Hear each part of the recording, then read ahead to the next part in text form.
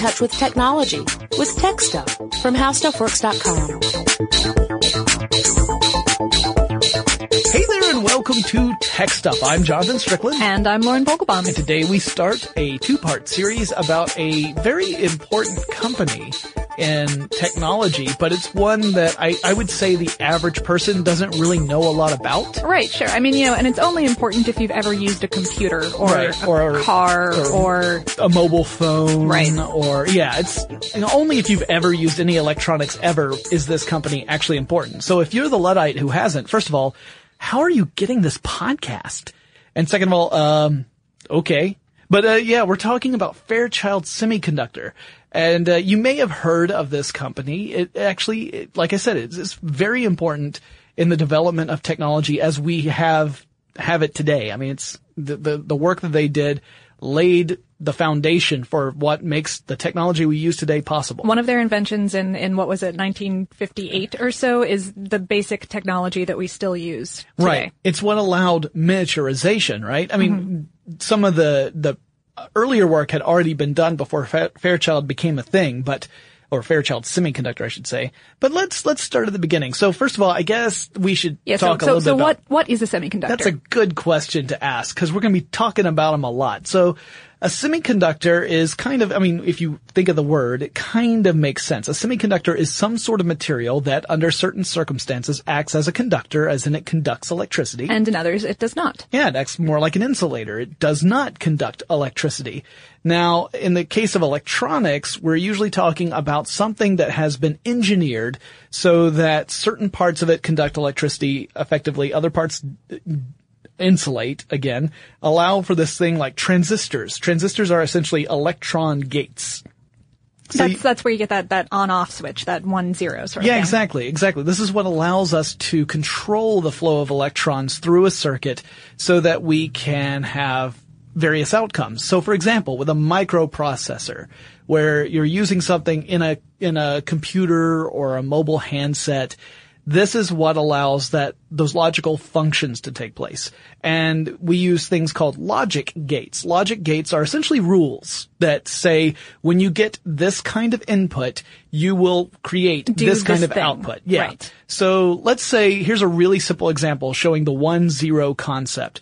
Let's say you have two light switches, all right? And you have one light bulb. And if you flip a light switch to the up position, that's technically the number 1, let's say. So let's say you flip both light switches up to the number 1 position, and the light bulb comes on. So that would be 1, 1, 1. Everything is on. If you switch both light switches to the off position, that would be 0. The light bulb goes off. That's 0, 0, 0. Now let's say you switch the first light switch on, second light switch off, and the light bulb comes on. That's 1, 0, 1. You do first light switch down, second light switch up, that's 0, 1, and then the light bulb comes on, that's another 1. So that would be an example of a gate. And you could have all different kinds of combinations with that particular gate. It could be that when both switches are down, the light's on, but in any other combination, it's off. That's all different types of logic gates. So we create these logic gates to create the different scenarios necessary to process data. And this data is just in the form of electrons. Now, what I explained to you might sound like sorcery, but no, seriously, this is the basis of electronics and computers.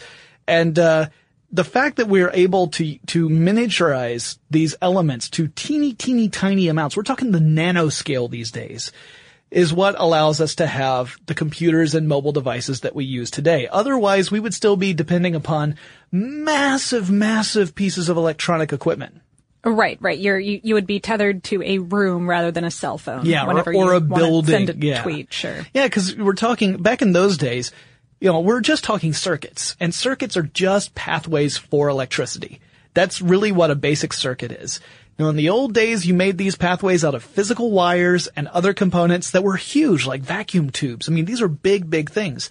It was only after the transistor was invented that we started to see the possibility of moving away from that. And even those earliest transistors weren't integrated circuits. They were pretty bulky. Yeah. They were frequently called mesa transistors because they slightly resembled mesa settlements in the desert. Yes. Because they were big and blocky and weird looking. And Yeah. The very first one is practically enormous. I mean, you can see pictures of it in things like the Computer History Museum. They have a replica.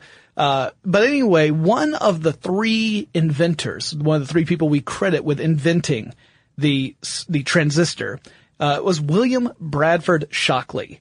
And he and John Bardeen and Walter H. Brattain. We were working at Bell Telephone. Yeah, Bell Telephone Labs. So they were over at Bell Labs, and they created that first semiconductor back in 1947. Now, in 1954, Shockley left Bell Labs to found his own semiconductor factory called Shockley Semiconductors. And he hired up all these smart engineers and scientists. He said, these are the people that are going to really push this as an industry. I see the potential here. We need to really grab the best and brightest. And he knew a lot about that at the time. In 1956, he won the Nobel Prize in Physics. Yeah, no, he was one of the, I believe he and a couple of others were credited with it, but yes, he was awarded the Nobel Prize in Physics for his work in creating transistors. Yeah, smart guy. However, in 1956, about 8 of the 12 brilliant guys that he hired said, we're not really a fan of your practices or management style or you're kind of a jerk. Your face. Yeah.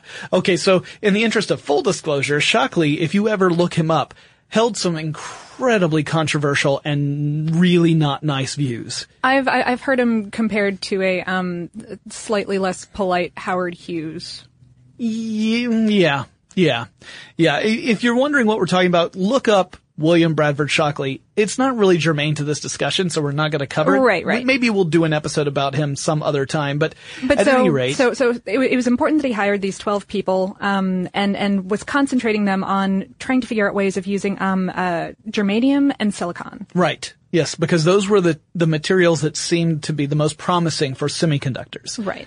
And, these 8 of the 12 decided to leave, and of course, Shockley, being the understated fellow that he is, labeled them the traitorous 8. Yes, which I love.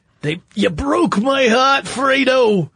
So, 1957, these 8 engineers, and you're gonna recognize at least one of these names, guys, I'm pretty sure. I'll leave the one that you'll recognize most likely last. There's C. Sheldon Roberts, Eugene Kleiner, Robert N. Noyce, I'm sure some of you recognize that name, Victor H. Grinch, Julius Blank, Gene A. Herney, and J.T. Last. The last one is Gordon E. Moore.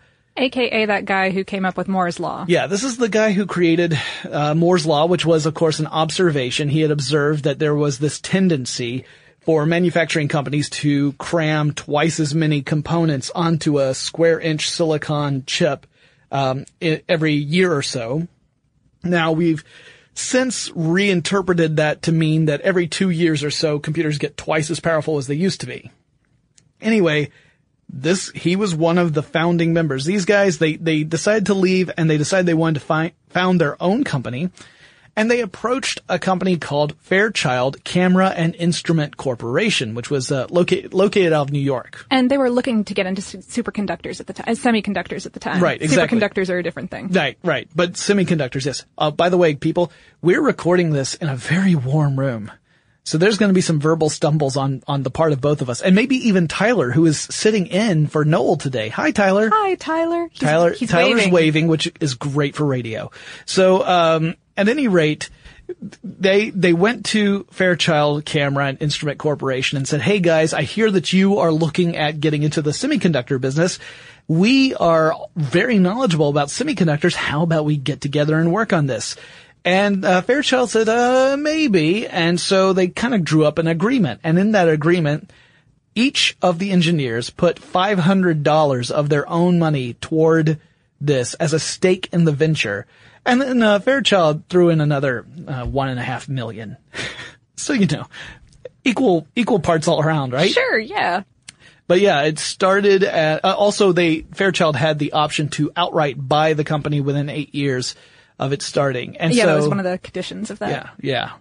You gotta read the fine print, guys. No, so in October of 1957, Fairchild Semiconductor becomes a real thing. And it was just the third company that existed in Silicon Valley. Of course, it wasn't called Silicon Valley at the time. It was called Santa Clara Valley to anyone who, happened to live there. Yeah, if you're wondering what the first one was, that's Hewlett-Packard.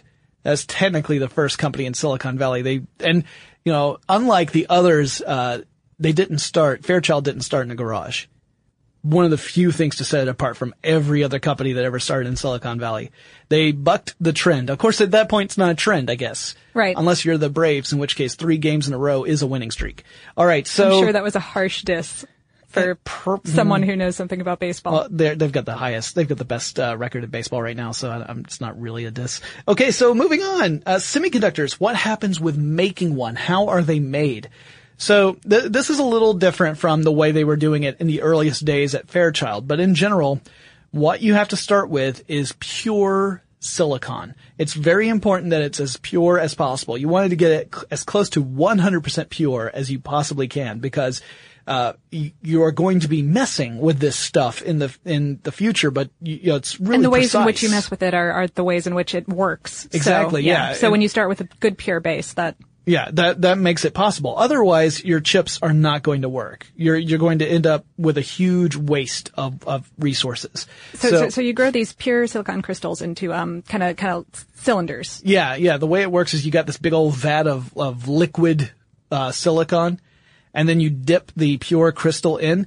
It makes the rest of the liquid crystallize around it into one crystal. It's like one solid crystal. Which is shape. a really fascinating process, by the way. Yeah. And then it's really fun to watch. You draw it out and you've got this big old cylindrical ingot is what they call them.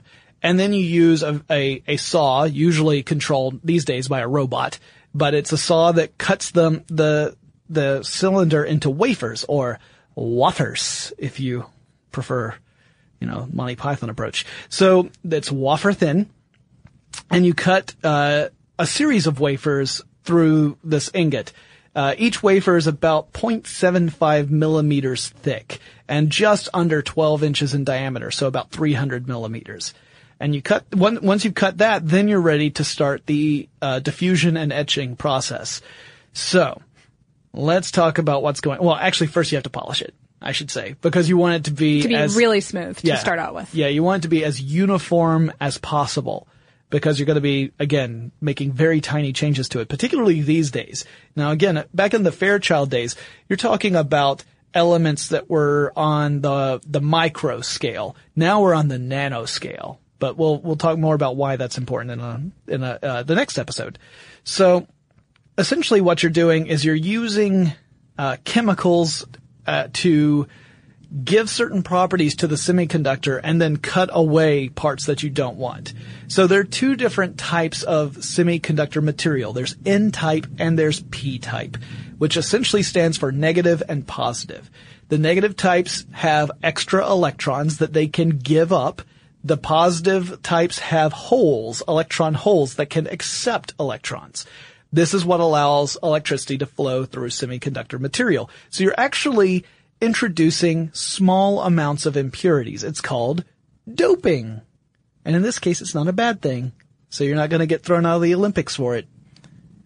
You probably won't go into the Olympics either. But anyway, so you're doing this doping process, and it's, imagine that you add in a layer of this special stuff that dopes your wafer, like N-type. We'll just say N-type. And then you coat certain parts of the wafer with a chemical that's going to protect that layer. Then you use a different chemical to etch away anything that was not coated. So only the coated stuff remains whole. Creating a certain pattern on the chip. Right. Or the wafer surface, rather. Exactly. Then you do another coating. Maybe now it's a P coating. And, again, you coat it again with, you're like 12. It's like Chris Paulette. She's just giggling and looking at me. Yes, it's a P coating. The letter P. And then you coat that with an oxide again.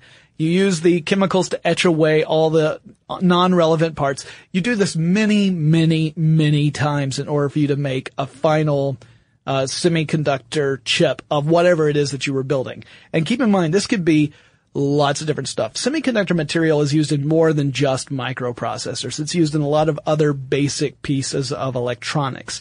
But we mostly think of it as microprocessors because that's one of those things that I think everyone has some familiarity with. Right, sure. So, the process is done several times in order to get exactly what it is you want. And then, once that's done, then it can go into the next level of processing, which usually involves putting in some connectors so that it can connect to whatever it is that you're going to be using. Whatever else here. Mm-hmm. Yeah. And then you finish it off with whatever covers need to be placed on it. Then it gets packaged and sent off to wherever it needs to go. So that's your basic, step from beginning to end. And so, one thing that the Fairchild folks had come up with was this idea of double diffusion. Now that is the process I was talking about of introducing those impurities, that doping process.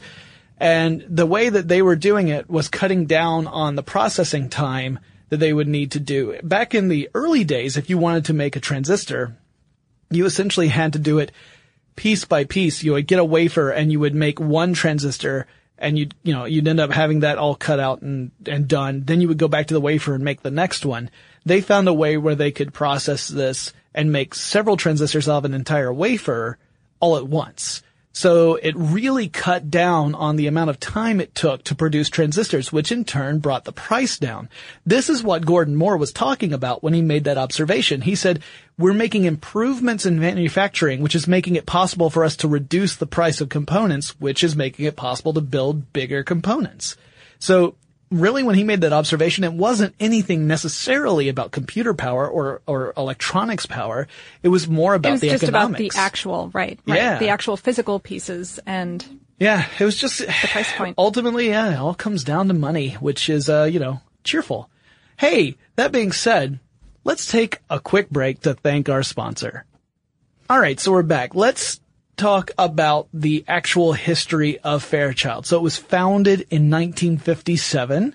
6 months later, it was profitable. That's pretty impressive. I mean, brand new company, unproven, other than the fact that they knew they had some of the smartest guys in the industry. Sure. Still. And also, I mean, they made their first sale was to IBM, for an order of 100 transistors priced at $150 a pop. Right. And in 1958, that was approximately $5 million.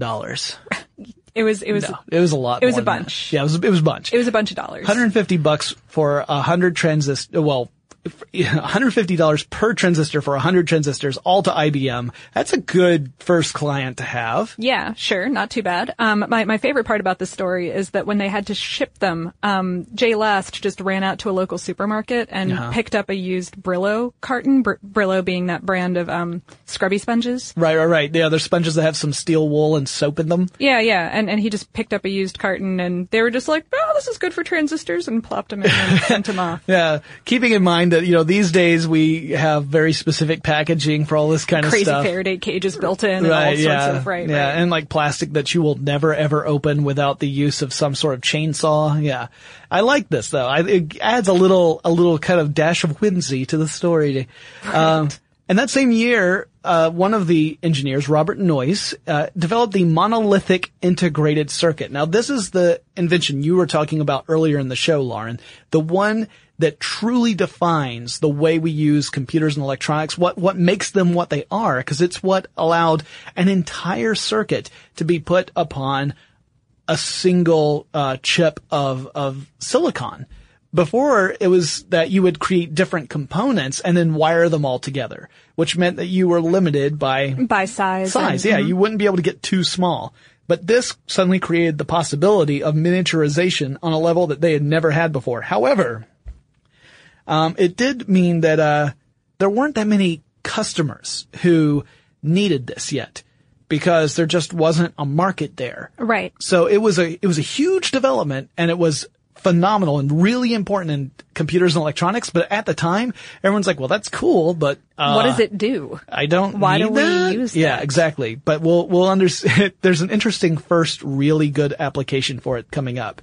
So he was not the only person to work on the integrated circuit and come up with this. There was a separate group that came up with it independently. Led by Jack Kilby over at Texas Instruments. And the story of that one goes that Jack had only been with Texas Instruments for a couple of months and was left alone, therefore, at the offices during a vacation time when everyone else had off. Right. And just sitting around came up with a very similar idea for how to add layers to a wafer chip. Right. Before starting to etch out the chemical process. And I think the chemical process is what Noyce really came up with. But yeah, anyway, they both applied for patents, both companies. And Fairchild would wind up winning that one really hard.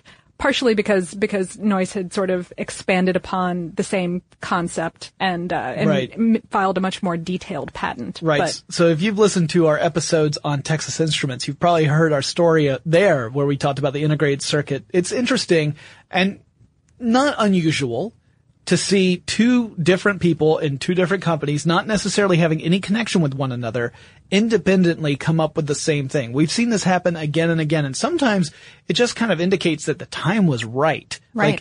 Like enough of the groundwork had been laid that someone was going to come up with it. And when you've got that many brilliant people working on it, surely it shouldn't come as a surprise that more than one person realized how it was going to work. In this case, we give the credit largely to Noyce, or at least he got the patent for it. In 1959, Gene Herney created the first planar transistor. Now, it's kind of complicated to talk about what exactly the planar transistor is, but in general, the earlier transistors had exposed junctions, which made them less efficient when they were processing electricity, when they were doing whatever it was they were supposed to be doing in that particular transistor. There was a lot of leakage, which meant that not all the electrons were going where you wanted them to go, and you had a lot of wasted power in that case. The planar approach meant that, and planar is Planar, which was at least for a long time, I'm not sure if it still is, was a proprietary word owned by Fairchild. Interesting. That they made a good couple $1 million on licensing for. Wow, I did not know that. I didn't see that in my research. Well, at any rate, they according to what I read, the main reason they called it that was because it ended up having these, there were these protective layers that were on top of these transistors, and the conventional wisdom at the time was that you needed to remove those at the end of processing in order for this transistor to work. There were a lot of engineers who were of the opinion that if you were to leave those layers in place, either the transistor wouldn't work properly, it would be less efficient, or it just was a wasteful idea. That was something that Herney said, no, let's just leave them in there. Try this, and created a transistor using this approach where those layers were left in place, and it actually created a much more efficient transistor. And, so the reason I've seen of why it was called planar is because the transistor itself was flat, because those layers had not been removed.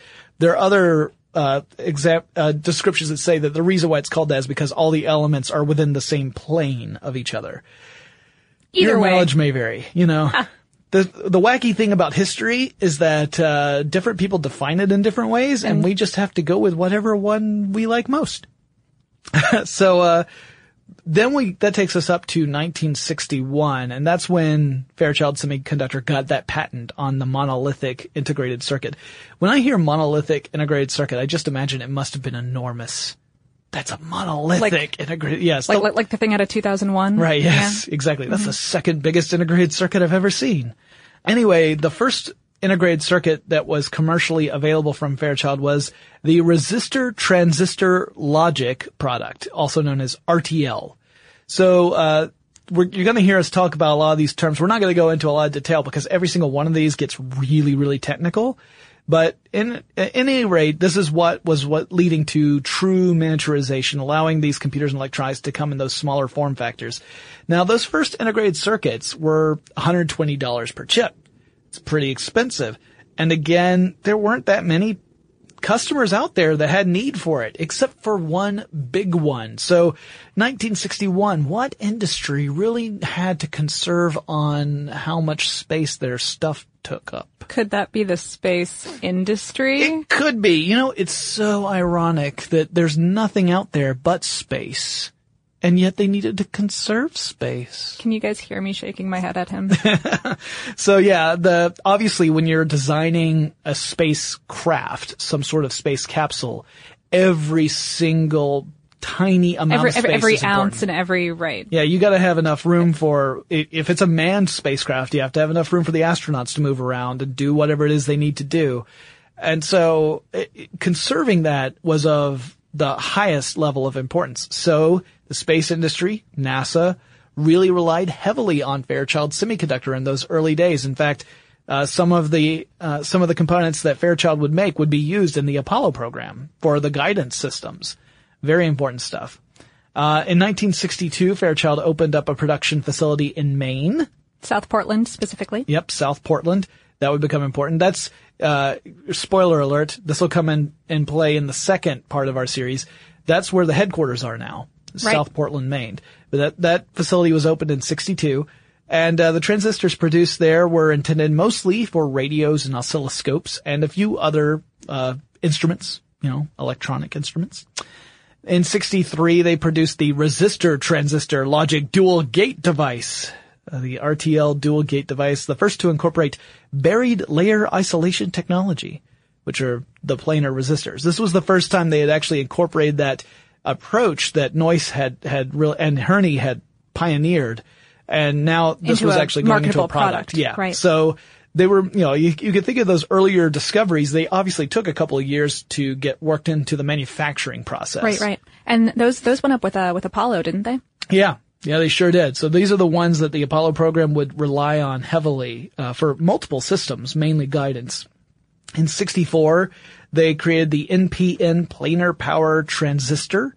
That was kind of like, you can imagine it like a sandwich. All right. So the top piece of bread on your sandwich is really negative. It's just a negative piece of bread. This is the N-type silicon. Then you would have the delicious center of your sandwich, which in my case would probably be peanut butter and jelly because I'm, a man of sophistication.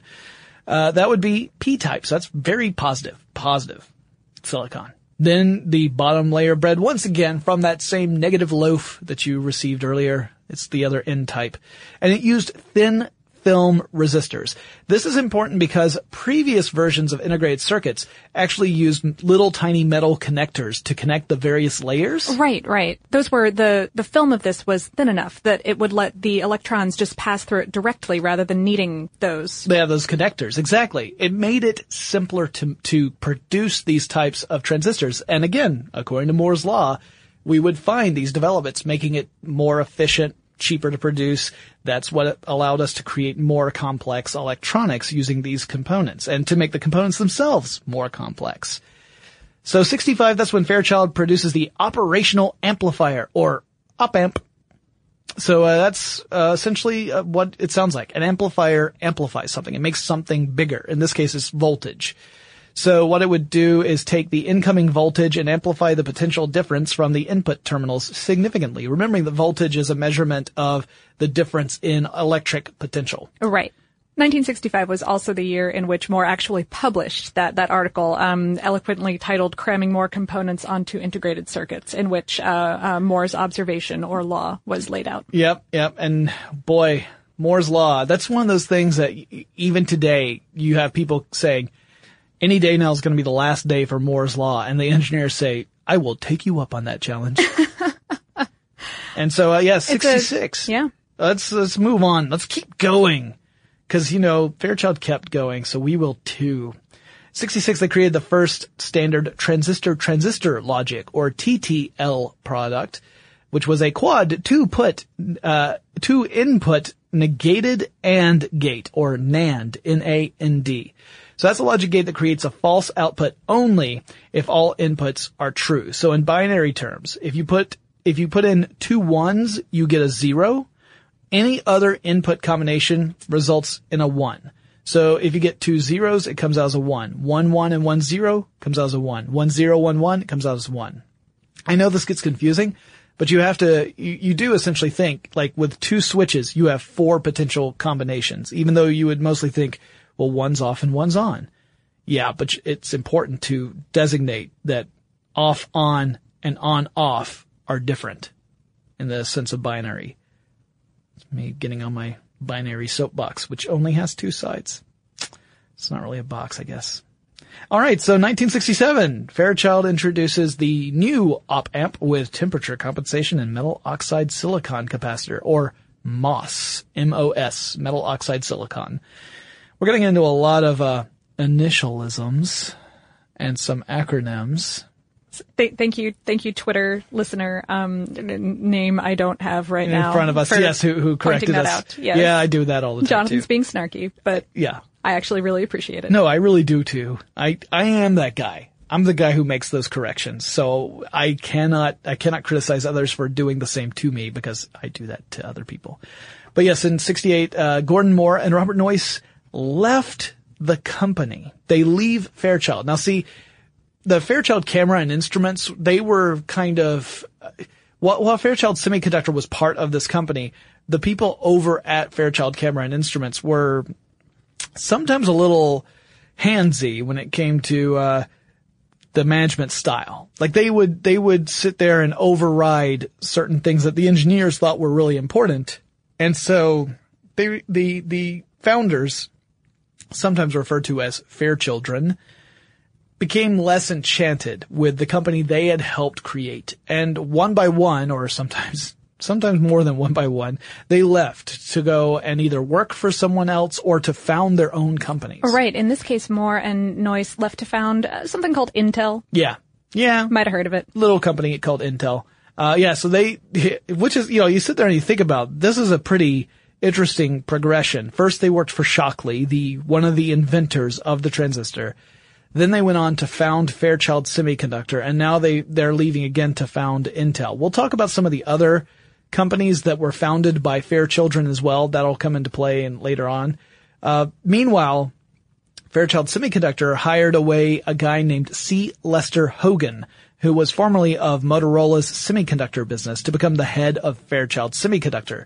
And Hogan did something that made him extremely unpopular at Motorola and very popular at Fairchild Camera, but not necessarily so much at Fairchild Semiconductor.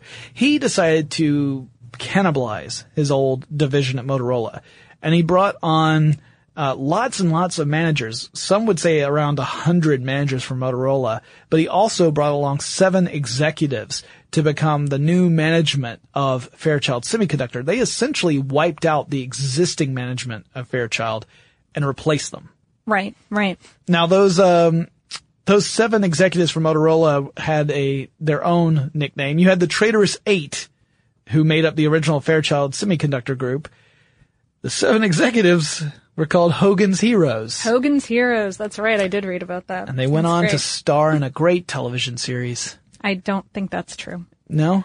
No. But Motorola did sue Fairchild for damages due to all of this. Yeah. I think the final outcome of that case was that the court said, it didn't help them that much if they had any wrongdoing. Yeah, that was like the biggest backhanded win of all time, right? Or it's very similar to something that happened in the Apple-Samsung patent disputes. A judge ended up looking at this case that Motorola brought against Fairchild, saying that Fairchild had essentially completely butchered Motorola's semiconductor business. They kind of doomed it by taking all the talent. And furthermore, had stolen some trade secrets by lieu of exactly these human people. Yeah, the people who were developing the products of Motorola had in their heads right. the information that was important to Motorola's success, and these were trade secrets, and therefore Fairchild had stolen trade secrets in this process. And initially, there was a 10% drop in stock price at Motorola and a 19% increase at Fairchild. But this lawsuit took years to play out, right? And by the end of it, the judge said, I'm looking at Fairchild's numbers and this has not done them any good at all. So I can't see how you can say that that Fairchild was doing this in order to get an advantage. Cause if that's what their intent was, it sure hasn't played out that way. And Fairchild was like, thank you. Yeah. Ow. Yeah, that was a huge slap in the face for both companies at the same time. Justice. 1969, Fairchild builds a semiconductor plant on Navajo Reservation territory in Shiprock, New Mexico. This will become important later. Yeah, it's a tough story. So 1973, Fairchild tries out a new technique creating integrated circuit transistors. It's called isoplanar 2. And that actually lets them reduce the size of transistors by about 70% while keeping the power consumption at more or less the same level. That's also the year when we actually got that judgment against right. Motorola. 1974 was when Hogan was dismissed as president of Fairchild. He remained the vice chairman at the time. and the company starts to have rounds of layoffs. This was a point where they started talking about Fairchild Semiconductor having a real problem with management and mismanagement of the company.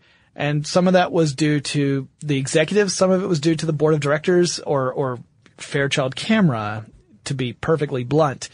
So Hogan, who had been this sort of golden child and, the center of this huge debate for several years, is now on the outs. He's no longer president.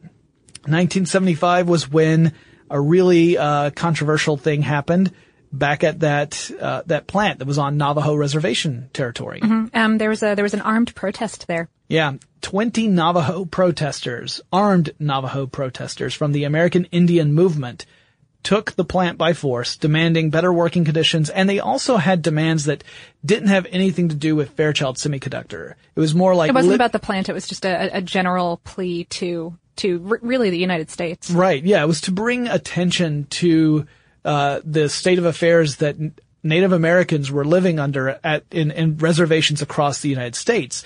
It's saying we want attention brought, we want better living conditions. So really they were using the plant as sort of their platform to get this attention. They held it for 8 days under armed force and eventually gave themselves up peacefully. Fairchild's response once this was over was to shut down that plant entirely, and they just left. It's now an abandoned building, or at least it was the last I saw from the last report I read, which I think was written in 2008 or 2009. So it could be something different now.